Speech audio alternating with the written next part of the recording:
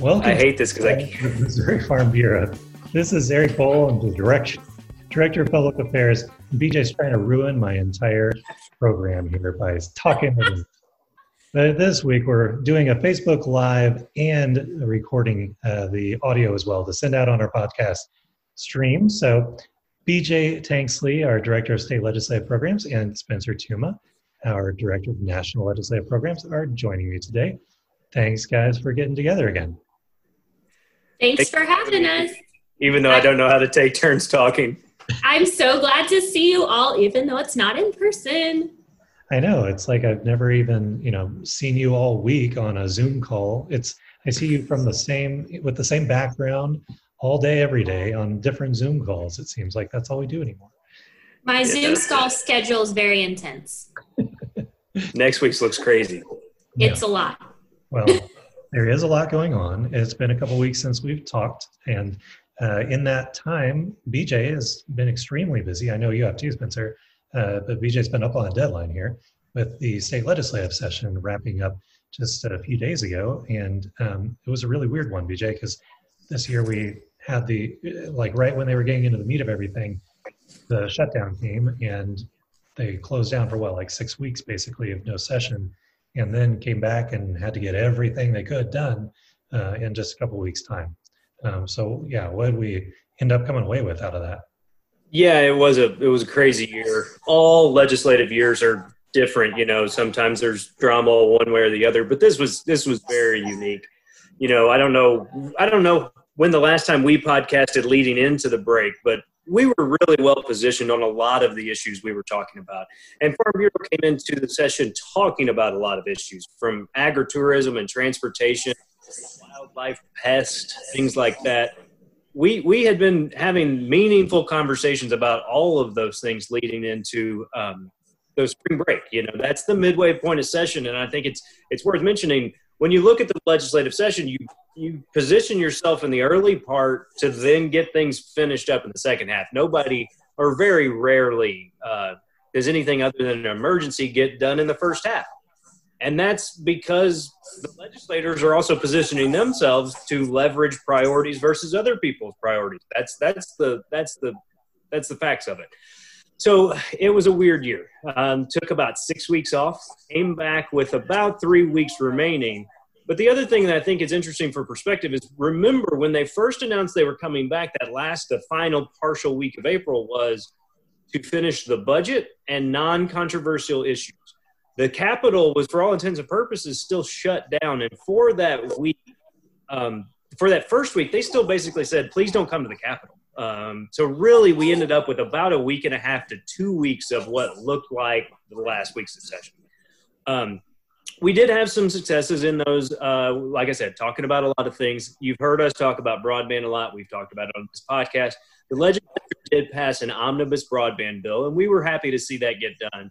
That included extending the sunset on the broadband grant program, which is something we've been advocating for. We helped to develop it. We talked about when the announcement of the first grants were rolled out. This extended it until 2027, and so that's a significant increase in the sunset, and just gives some surety to the program. So we're excited to see that get done. And then the other was DED's, the Department of Economic Development's Neighborhood and Community Improvement District programs. These are programs in which individuals, I want to say communities, but it's groups of people. They don't have to be Town A or something like that. They can be designed by the members of that area to facilitate infrastructure projects. These have been done for sewer projects, for other types of infrastructure projects, can now be used for broadband expansion. If the governor, or we expect the governor to sign the bill, can be used for infrastructure projects relating to broadband. And so people could voluntarily assess themselves to help bring broadband to areas that don't have it. We think it's a step forward. And the thing to keep in mind on that, because nobody wants to have an additional assessment, is the people of that area get to vote whether or not they want to take part in the program. Now, it's a democracy, which means if you win the vote, it does move forward. But they get to vote and have a say in whether or not it happens. Nobody else can force it on them. So we're excited about that. The broadband move was a good one and a positive step forward. The other one on that, there were some downsides too, right? We we're hoping for some general revenue to be allocated directly towards the broadband grant program. But I mean, unsurprisingly, and I really can't fault them for this, when this whole shutdown thing happened, that just destroyed tax revenue projections, and everything that was basically discretionary at all ended up just getting put on the cutting room floor. And so that was one of the things that didn't make it through the final process, right? Yeah, that's right. When we came into session, the governor had allocated $10 million to the broadband grant program, which would have been doubling it from the project or program last year. We had $10 million in the budget leading into spring break. We're excited to see that, but after the impacts of this, the legislature was asked to cut some $700 million out of what they expected the budget to be. And a lot of people are saying that might not even be close to what eventually has to be cut, I should say. And yes, unfortunately, the broadband grant program was one of the things that was cut. In talking to appropriators, it wasn't all bad on the appropriations front when it comes to broadband because of some of the CARES Act funding. That was allocated to the Office of Administration at the state level for broadband expansion. Now, that has some certain types of buckets and certain types of projects that it can work on. See, I don't expect it to go to the broadband grant program, to go to any place in the state. But there was $12 million allocated from CARES Act funding to go forward. So unfortunately, we were not, but we have to be honest about it. If they had have left $5 million in funding for the broadband grant program, if additional cuts are made necessary, if we find out that the $700 million really doesn't cut it, that probably would have been eligible for a withhold as well, or future budget out, reinvestments. So and there does seem to be some pretty broad recognition nationally for the fact that broadband is super important in this time of the shutdown, because there's so many things that are only happening on the internet now. So I think that there's a lot of talk on the national level, and Spencer, we can get into this too if you want, about the potential of there being some sort of a stimulus type bill for infrastructure spending, and that may be a big portion of it. And I think that some of the counter arguments that people used to make are now going to have a lot more evidence to push back against those, to show like, here's one. Just recently, we just got done with this, or we're still kind of in it, this time where people are needing connectivity, and not everybody was able to. So that's, I think, going to long term maybe be, I don't want to say a positive outcome from this virus, but it might shed more light on the problem and draw some more funding into the fix. Yeah, and that's what I was going to say, is that's one of the things at the national level that we're working on and talking about, and Spencer can talk about it, is if there, we'd love to have some more of that funding come down. Yeah, no, I was just going to chime in and say that you're absolutely right. This is a huge conversation going on at the national level. As we see more people teleworking, as we see people moving their education online, there are a lot of proposals floating around in Congress, and I'll talk a little bit later on about the phase 4 stimulus bill, but I do anticipate there is going to be some money for broadband in that legislation whenever it does come about. And I think that's something that we've really tried to, Missouri Farm Bureau has been demonstrating the importance of rural broadband for several years, certainly since I've been on staff and even before. And so, unfortunately, it took something like this happening to really get more attention on this issue. But we do think it's important, and it does seem like there are a lot of constructive conversations going on in the broadband space. Yeah. Also, just to note, we have a lot of people watching on Facebook Live, and some people are commenting. Diane Davis says the internet and cell service in rural areas around Martinsburg, Missouri is awful. I think there's a lot of people around the state that share your. My husband's from Montgomery County, Diane, so I get it. Yep, we know this is true. And if anybody has any comments or questions that you'd like us to address, just go ahead and put those on the comments on Facebook. I'm trying to keep an eye on those as we talk. And that was one of the encouraging things about the broadband conversation late in session, was there was a lot of talk that, this is a necessity, even from people that hadn't been outspoken advocates for broadband in the past. And it's not just a rural thing. It's also urban areas that are less served than others. And And as we start talking about kids going back to school and things like that, it may be even more important than we had anticipated. So I know there's a lot of people looking to see where assets are and where they're not, and how we can get more people connected. Yeah, if people didn't get it before, I think they get it now. So yeah, absolutely. All right, BJ, what else was on the result list from the lab session? Well, the other major good on the results side was SJR 38, which is a bill to bring redistricting back to a vote of the people. Redistricting is something that Missouri Farm Bureau has been talking about since 2018. We were talking about it leading into the 2018 election. I know Eric and we talked about it several times, taking questions and detailing the changes in the redistricting process that were passed by what was labeled as Clean Missouri Amendment 1 in 2018. This will send a redistricting process back to a vote of the people, and largely goes back to a system similar to what we had in the past, which does have a bipartisan commission tasked with drawing districts that are contiguous and protect communities of interest, as well as competitiveness is still on the list of priorities. It's just not above other things. Keeping communities of interest together, protecting minorities, and drawing concise and compact and contiguous districts are above competitiveness. And I think that's the right ranking. We do want to see competitive districts, but as we tried to explain back in 2018, drawing a competitive district in some areas of the state will look in ways like pie shapes or long, narrow districts where we're dipping into urban areas and out into less populated rural areas just because of the recent voting patterns. And we don't want to see that, because the truth is, Farm Bureau, we don't care Republican, Democrat, or other who wins the election, but we've always been interested in rural representation. And I don't think this is just about rural representation.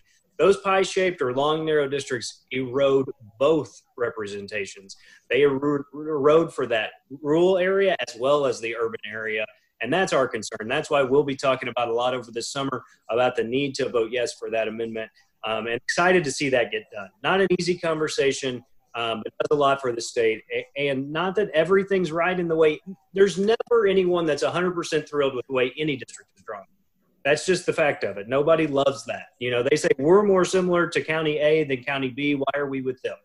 Everybody always has that issue, but this will exacerbate the problem. And like I said, for Missouri Farm Bureau, this isn't about party. This isn't about party interest. This is about rural representation and making sure that those areas continue to be represented. Yeah. BJ, sorry, Eric. No, just real quickly, the way that the Clean Missouri Amendment 1 changed the redistricting process essentially made it so that partisanship is really the only thing that matters. It's so weird that they tried to sell it as getting partisanship out of it, because it actually made it so that partisanship is all we look at, or the main thing we look at in drawing a district. And we want it to be partisanly competitive. And I just don't get how that is more important than making sure that a county is together, if possible, all the people who have lived together for hundreds of years, and the families that have grown up next to each other being represented by a similar people. Why wouldn't that make more sense to be a higher priority than trying to ensure a particular political party has a more competitive advantage than they did before? You know, that just doesn't make any sense. I also just think it's short-sighted. I'm in my mid-30s. I'm not that old, but I remember a time when everybody from certain areas of the state was from an opposite party of where they are now. Yeah. And I'm not of the belief that this current voting pattern will stay the same forever either. I think it's short-sighted. I don't think it's a great idea. And like you said, prioritizing competitiveness, artificially inserting competitiveness into some of these districts is not good. I want them to be competitive too, but you can look, there's going to be some competitive primary elections to see who best represents the people of that district. There's still chances for competitiveness. Not everybody's ideas are the same just because of what party they represent. And so there is still competitiveness out there. Let's not say that. It's not just sign your name up and you win. Yeah. BJ, I know there's been a lot of talk, and so from my perspective, right, it's very clear. A bipartisan commission is way less politicized than a politically appointed state demographer, which is what was established in the first system. But a lot of the reasons, if we go back, that Clean Missouri even had a fighting chance is because of some of the ethics reform changes that were included with it. So how does the bill the amendment that's going to be on the ballot this time differ from what was originally passed? So it had the original bill was a revolving door, which is how quickly politicians start to lobby the legislature. It had a gift reduction, so it allowed $5 gifts to the legislature from lobbyists or principals, and then it also had campaign contribution reductions. This is a complete gift ban, so no gifts whatsoever is included in this, as well as a further reduction in campaign contributions. So it does have some others to clean up some things. I think there was a lot of question about what did a $5 gift mean. It made it almost a complete gift ban, which is more of what Farm Bureau's been doing since this passed. Not that we did a lot of gifts anyway, but a complete gift ban is actually cleaner than this $5 thing. There's more questions than there are answers. And I think it was just a little bit misleading to say, oh, we're passing a gift ban, when actually there's unlimited $5 gifts. A lobbyist could spend as much as they want as long as they do it $5 at a time. And then some campaign spending or campaign contribution reductions are included in this as well. So excited to talk about it, but I don't think this campaign is going to hide from the fact this is about making sure that people are represented by people from their area. And not diluting that. The thing that this isn't just for rural representation. There's a lot of people from urban centers that feel the exact same way. That conversation was not an easy one for urban members either. Talking about how do you find competitiveness in districts that overwhelmingly vote Democrat at this point. To dilute that vote concerned them greatly as well. So yeah. We're excited to see it. And I think that's a good point to say. The reason that the urban core in St. Louis votes Democrat is not because they've been gerrymandered to do so. It's not because the districts are drawn so poorly. It's because people in that area agree with the Democratic Party and want them to be represented by them. Same in rural areas, it's the other way around. And so I think it's a fake problem in a lot of ways that's been made up. Like, it's really one party wanting to become more competitive. And so asking, hey, could you draw a map that makes me more competitive? Not by changing people's minds, but by trying to artificially draw them into a district that helps them out because they aren't winning at the ballot box. I just don't think that's the reasons.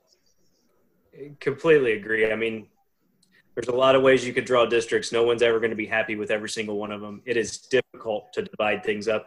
But like you were saying, Eric, if you look at a precinct map of how people vote, that it looks a lot like the representation of the state. Right. And that's not because that's how somebody drew the districts. That's because that's how people in certain areas vote. I can't explain it all, but that's just the way it is. And to artificially try to dip into that, we've talked about it a lot, but I don't think we don't think that's the right way to go. Yeah. So what else came out of the legislative session this year? So they did a lot relating to healthcare. There was some tort reform measures to protect those. There was a lot of work done for the healthcare industry, talking about our hospitals and caregivers across the state. You know, they dealt with a lot. And so the legislature did do a lot on their behalf in those last few weeks to support those industries. There were some insurance things to help pay for COVID testing, for some healthcare things, some tort reform issues. So there was a lot done in those last few weeks. There was also an elections bill passed to allow absentee voting for those that are at the high risk categories. So further in age, as well as certain health conditions, for people that don't want to have to physically go to the polls, they will be able to vote absentee easier than they had been in the past for the next two. Now, this expires when we're outside of this COVID window. It isn't an ongoing absentee voting bill, but it does allow for some flexibility for people who don't need to be in crowds waiting in lines for the polls come August or November. So those were a few things. There was a lot of things that we talked about a lot here that we didn't get done. And that's just the reality of it with a few weeks left. Some of those were victims of having the cut, and some of them not quite as much. The biggest letdown for us was the eminent domain reform legislation that would have said that merchant transmission lines have to freely negotiate with people to get easements rather than having the power of eminent domain. That bill was passed by the House early in session. The House made it a priority to get that bill done. It passed committee in the Senate early in session as well. And we were really preparing to put a full court press for that bill. Unfortunately, with having so much time away, we weren't able to do some of the things on the ground that we had planned to as well. But when we came back, we did get it one more shot where it did come to the Senate floor in the form of an amendment. Senator Bernskoetter actually offered that language on the floor. And pretty quickly, a group of Democrats as well as a few Republican Party senators stood up and filibustered the bill for approximately 4 to 5 hours. And with just a few days left, it was the Wednesday of the second to last day, but time was short, and they had a handful. I mean, it was 10 plus senators saying, hey, we're not going to allow this bill to move forward. And ultimately it didn't. I think it's really unfortunate. What's lost in the conversation is the impact on those people that are giving up land that they're not going to be able to freely negotiate with. There's a lot of talk about the money, the jobs being created and things like that. But what's being forgotten is this company may make a ton of money and may sell cheap power, but they're doing that partially because they're getting the land from Missouri citizens as cheap as possible. And we know when you compare what they're claiming to going to be offering to landowners, it's a fraction of what freely negotiated similar infrastructure pays. And that's what we've been trying to say for several years. Unfortunately, the other side has a team of lobbyists, and they spent a lot of time in the Capitol, and we weren't able to put the full court press. We really needed to have people in the Capitol rallying for this one issue. We did that in 2019. We planned it in 2020. Unfortunately, we planned it for early April, and early April was a scary time, and rightfully so. People were at home. But without being able to put that emotional press on, I think it really hurt our efforts there. But we were really, I'm going to be honest, very, very let down that we weren't able to come to a vote on that. Really hope to, and so did other property rights supporters in the Capitol. So we tried hard on that, and unfortunately didn't get it done. Another one of the issues we were excited about for this session was the biodiesel standard for the state of Missouri, the Missouri Made Fuels Act. Rural Missouri is hurting right now. Our farm economies, our rural economies, they were hurting before the shutdown. Crop prices weren't high. And the Missouri Made Fuels Act would have helped with our fuel independence. What's better than growing fuel right here in the state of Missouri? It would have helped our biodiesel and our soy industry as well as our rural economies by bringing jobs to those areas. And unfortunately, that bill was able to get out of the House. And again, late in the year, the Senate refused to bring that up. So there were some missed opportunities, but there's always going to be when we're dealing with such a weird time. Yeah. Well, it was definitely a strange year. I guess the biggest question I have once the session ended is that the end of session for this year, or are we going to see some special sessions called? What's your sense of the possibilities of the governor calling special session or more than one? Yeah, I think we're likely to see a special session, if not more than one. I think the real question is, well, there's two questions. Is it only focused on the budget, or will it be larger than that? And number two, how quickly do we see that? I think earlier this week, the governor in one of his press conferences alluded to the fact they're expecting to have to make another round of major cuts. Now, what gets cut with that, I don't know. For political reasons and just to have the buy-in from the legislature, the governor would probably rather be a partner with the legislature in doing that rather than vetoing budget bills or just having to do single-handed withholds. So I would assume we will be called in at least to talk about the budget. Now, will that call be expanded to other things? That probably largely has to do with what happens at the federal level. Is there federal money coming down? Are there other things we need to be able to facilitate? But I'd say we will be back before the regular scheduled September veto session. The question is how quick and how big of a call is it? And what's the procedure for that? Does the governor have the power to just fully call any special session whenever he wants to? And does it have to be limited to a specific issue? Now, there's multiple different procedures. I believe the House and the Senate can come together on a vote to do it themselves. They can call themselves back in, and as my understanding is one of them. But the governor also can call them back into special session.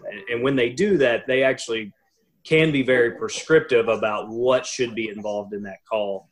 I don't know that I've been a part of a special for the budget. There's been specials for economic development purposes, and I've seen some other specials, but I haven't seen one just for the budget. But with this being such a large cut, it wouldn't surprise me. And I think there was some whisper in the hall that may be happening. Speaking of budget, there was a couple highlights in the budget, one being the broadband money from the CARES Act. The other was we had a group of senators who worked together to facilitate $20 million in CARES Act funding to go towards our Missouri meat processors.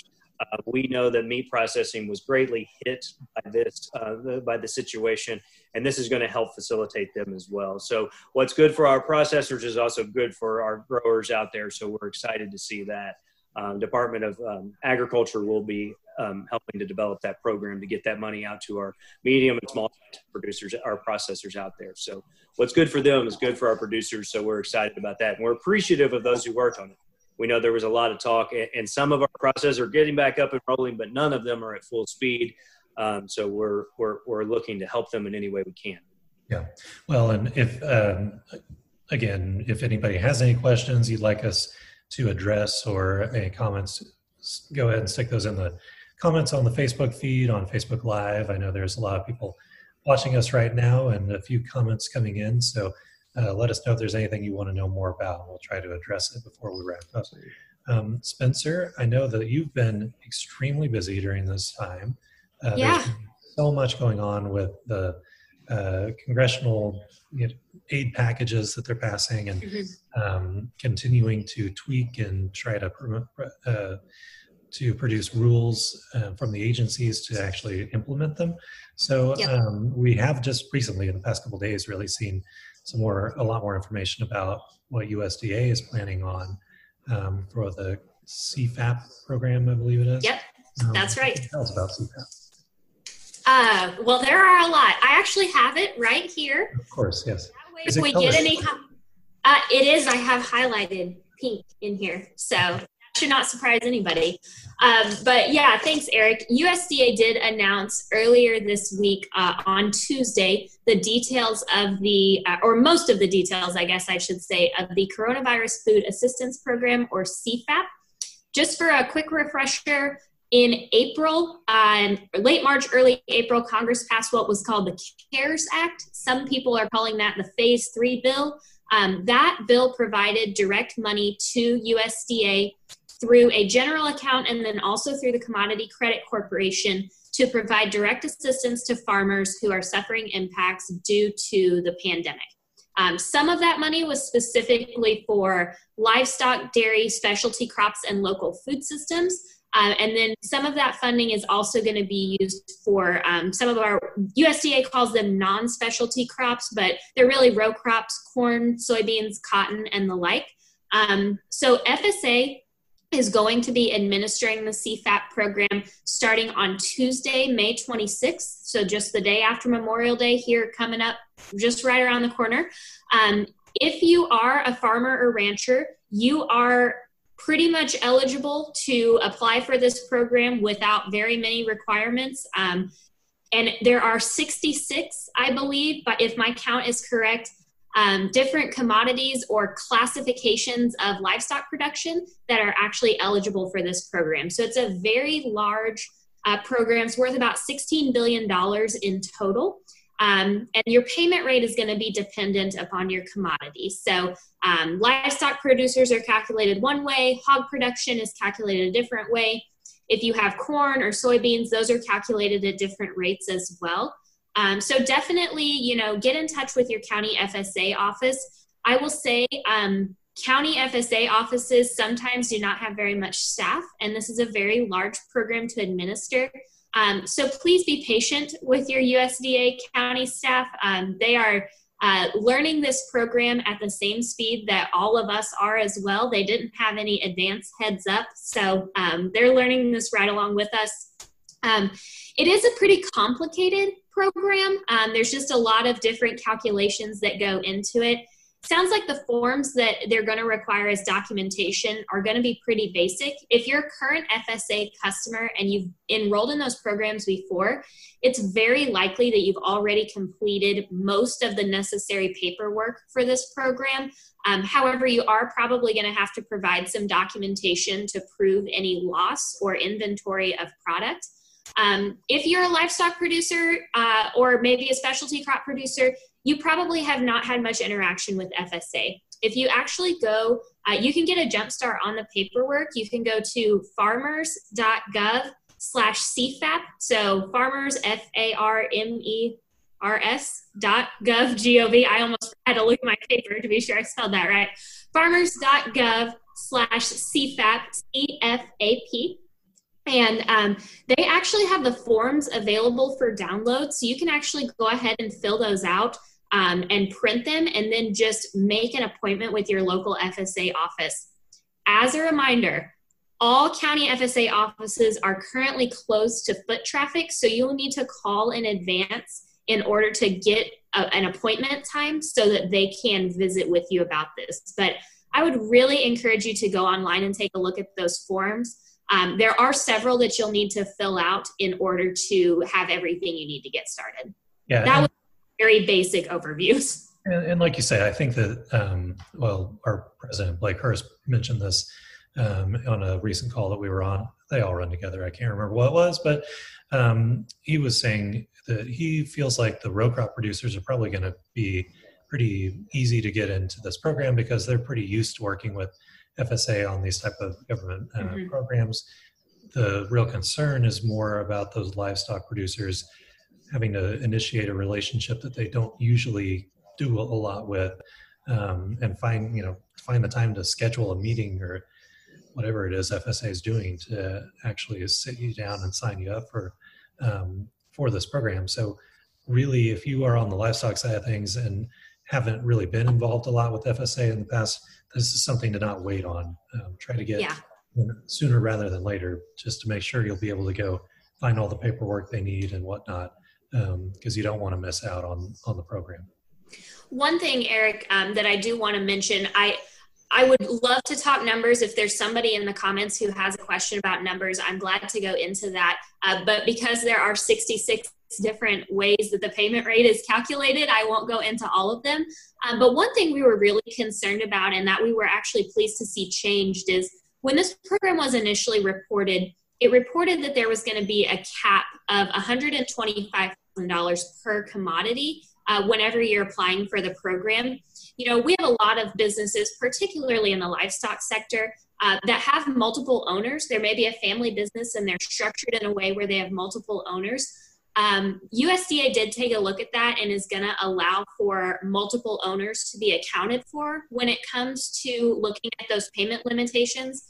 If you've been involved in farm programs before, you're probably very familiar with payment limitations, but for those particularly livestock producers who are structured in a way where they have multiple owners, this was a really big problem because they weren't going to be eligible to get an equitable share of those dollars as if they were not structured in that way. So hopefully that has been an issue that's been mostly resolved for some people. Hey, Spencer, I've heard something about a breakdown in the payouts, that they're going to try to make sure that there's money for all. There's going to be a percentage given upfront later on. That's something you may want to explain. Yeah, good question, BJ. So the payment that you're eligible for when they calculate it by USDA, the first payment that comes to you is only going to be 80% of that total to ensure that USDA doesn't have a cash flow issue coming in the coming weeks. They are due to get some additional funding into their accounts in late June. But the reason there's that split is so that they can ensure that they get all those initial applications paid, and then that extra 20%, well, it's not extra, it's just the additional 20%, it will go ahead and come at a later date. So another question, you mentioned like a split, and it made me think of cutoffs. One concern we've heard a lot about this program is in the livestock sector, particularly in the cattle industry. There is a different payment for if you sold cattle in the first quarter of this year versus if you held your cattle in inventory. There is currently a cutoff date for whether you get the sold rate or the inventory rate. And if you sold cattle after that date, you don't get the sale rate. We've heard from a lot of people. We know this is a problem. We have already been in communication with USDA about this. We are hopeful that Congress is going to recognize this as a problem as well and take steps to address that in the future. But definitely rest assured, I know I've had several calls, texts, emails about that. We are extremely aware of it. We know it's an issue, and we're working on it to do everything we can to fix it. Well, yeah, because prices are still low. I mean, the problem was then is still now, and livestock is a long-term investment. It's not that you chose not to buy in January. You've had this animal in hand for a long time. So yeah, that makes total sense, and hopefully they can find an answer for it.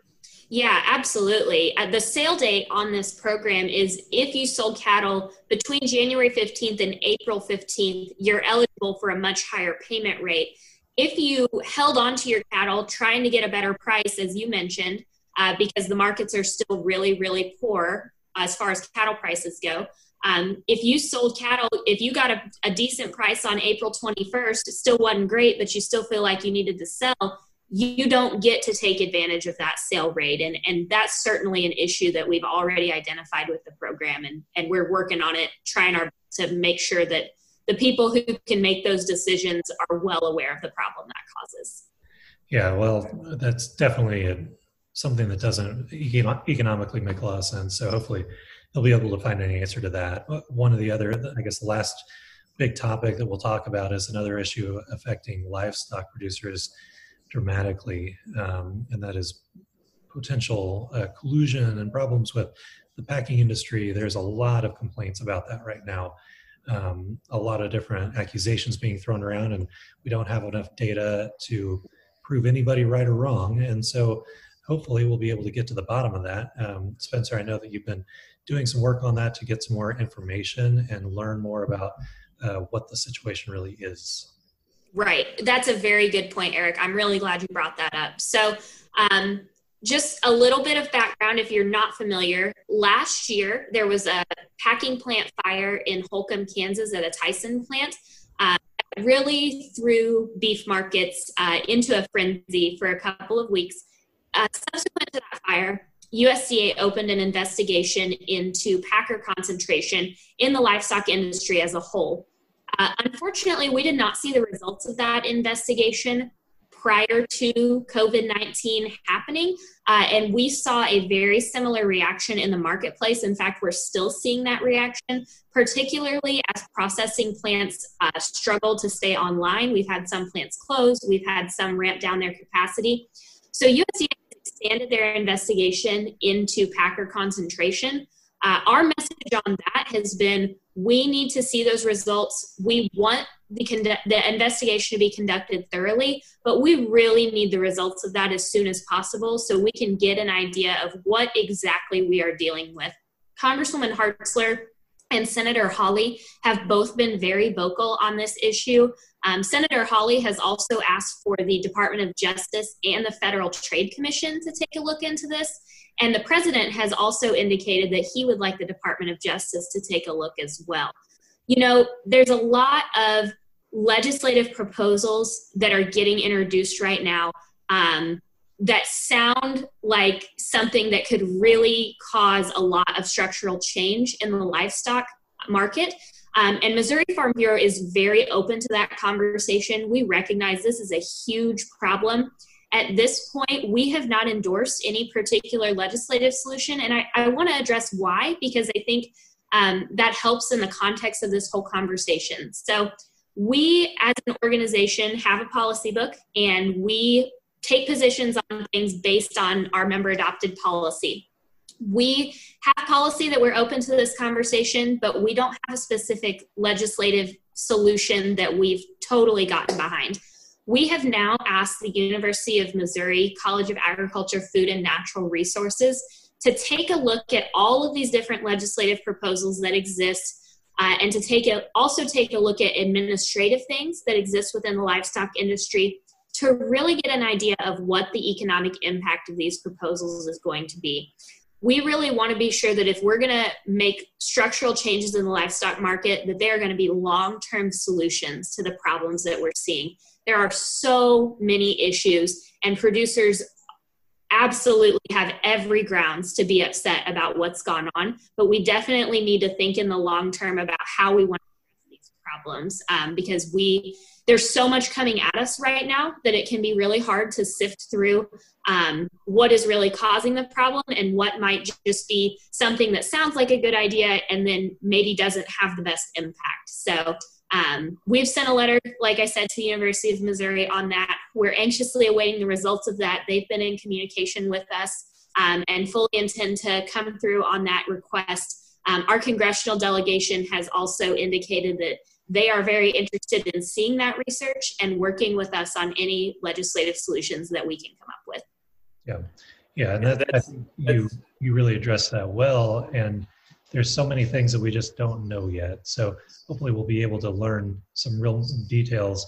You don't want, people keep talking about with the virus and the shutdown, you don't want the cure to be worse than the disease. Because of inadvertent, unforeseen consequences of what your new policies may be. And that's why we want to make sure that if we're going to fix this, we need to fix it right, and make sure that we know what we're getting into. Yeah.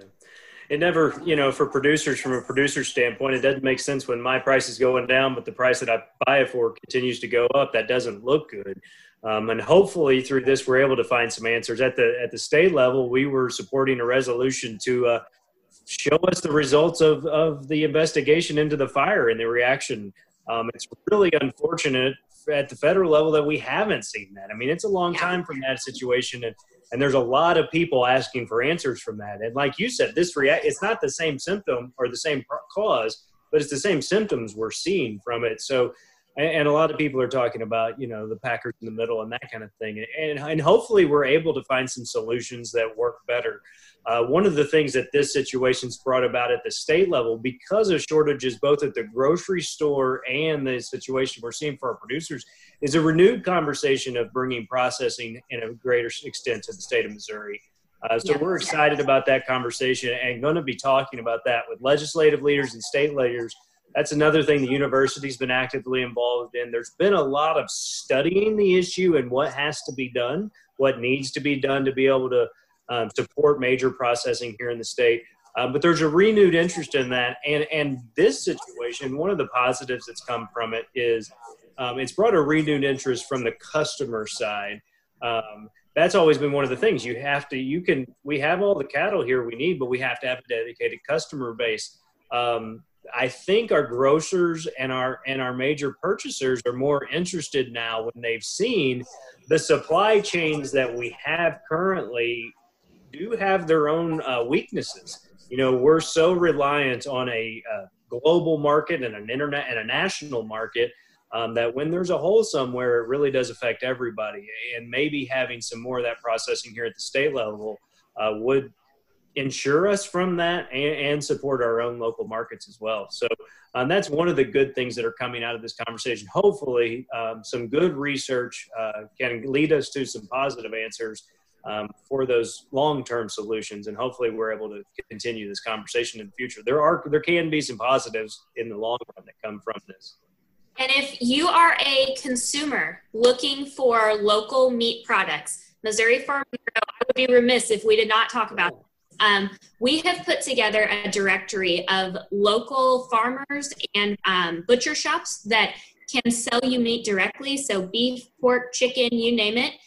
Eric, how do they find it?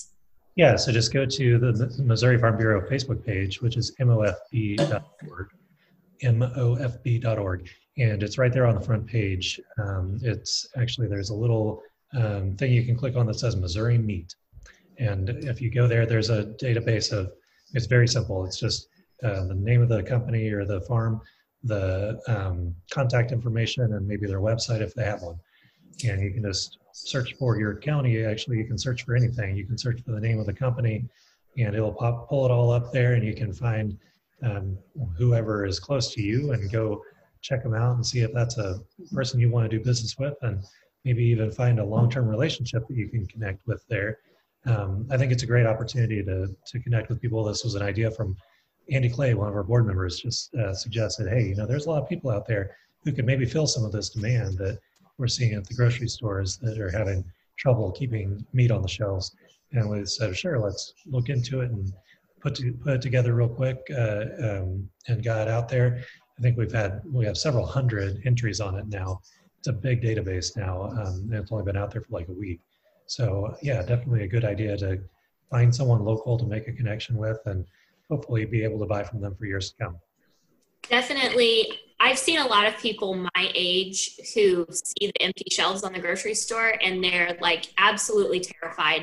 And that's certainly an understandable reaction, but everybody I've tried to talk to, I've tried to frame it as don't make it a fearful thing. Try to think about it as an opportunity to get to know a local producer in your area. Because there are a lot of people out there who have meat to sell and they want to connect with you. They want to share about their farm. And so definitely take the opportunity to do that and branch out and learn something new.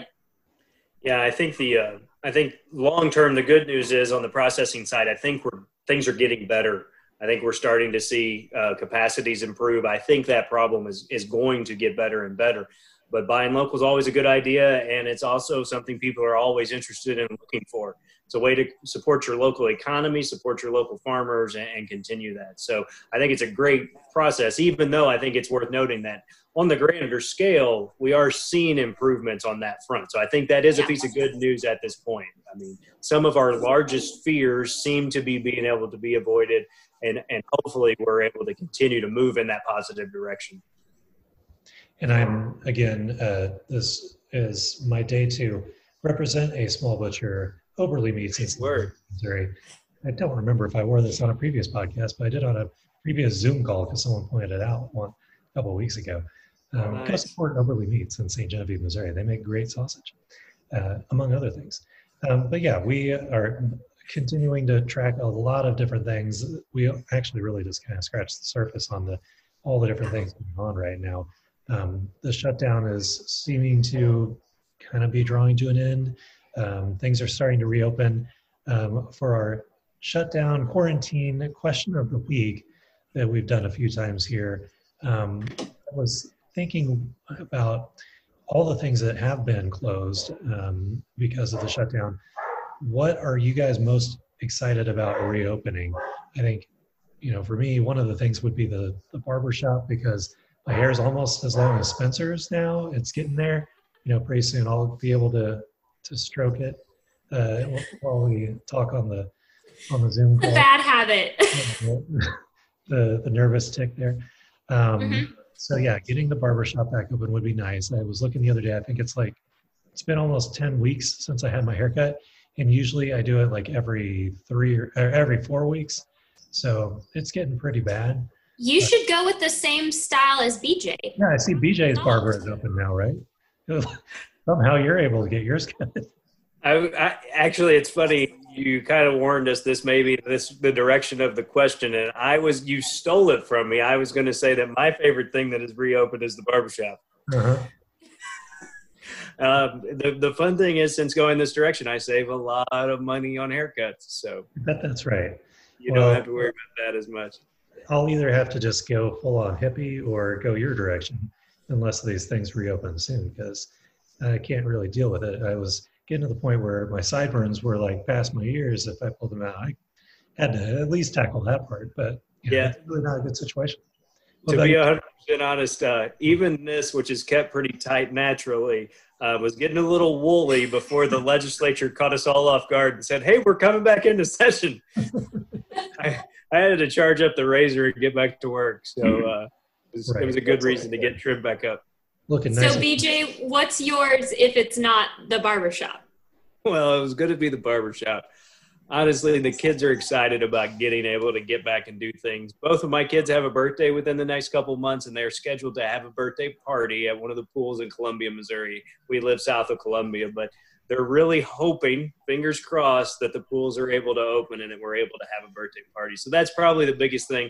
Although personally, all the things that I enjoy most have been open this whole time. Most of them involves some sort of hunting or fishing, and there has been no lack of access to those things. So there's not a lot of things I've been missing, although there may be a few things that have been missing me. The woods are always open. That is true. Okay, so mine, this makes me sound very shallow. Y'all's are really practical, right? Like kids' birthday parties and haircuts. Like, yeah, I'm excited for my hair salon to open. Of course I am. Clearly, look at this. But the thing I'm most excited for to reopen, and actually they have not reopened yet, even though there's no continuing stay-at-home order in Cole County where Jeff City is. But it is Home Goods, the store, because I just really enjoy a good afternoon stroll through Home Goods after work.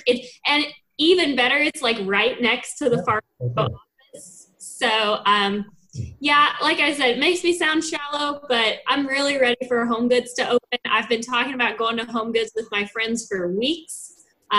I, too, BJ, had a quarantine birthday a couple of weeks ago, and all I wanted to do was go to Home Goods, and they were still not open. So. I think Home Goods needs to start selling soap or something so that they can claim that they're essential, because there's a lot of businesses that are open. It kind of surprises me that there's any that aren't. Yeah. Not a reason to be open. And as I've said many times, you're the youngest old woman I know, so I'm not. Yeah, well, thanks. But Home Goods is closed nationwide. It's not just Missouri. So anyway. My wife is looking forward to IKEA reopening because all she's been doing since we've been home is making plans for all the things we need to buy. We're able to again. So we're going to put in some office or like some desk furniture for the kids to have a place to do homework and whatever. So. Well, it shows you how much of a shut-in I am. I didn't know any place wasn't open. I just... Well, yeah, I said it's kind of interesting, right, that IKEA is closed nationally because Sweden didn't close, right? So. Oh, yeah. It was kind of funny. I really haven't been very many places, BJ, but the other day, for some reason, I had to go to Columbia, and I called my husband on the way home. I said, did you see all this road construction on Highway 63 between Columbia and Jeff City? And he was like, Spencer, you really have not been anywhere. Apparently, it's been going on for months. I had no idea. So, anyway. They just started tearing up all the roads in our neighborhood to put in 2 roundabouts and widen Nifong. So, I wish they would have started that about 2 months ago because there was no. Would have made a lot of sense. Yeah. Oh, well. Yeah. Well, all right. Thanks again, guys, for joining us. And we will try to get back together when we know more about what's happening with all these things we just talked about. But appreciate you guys taking the time to talk with us again today. All right. Thank bye. you. All right. Talk to you soon.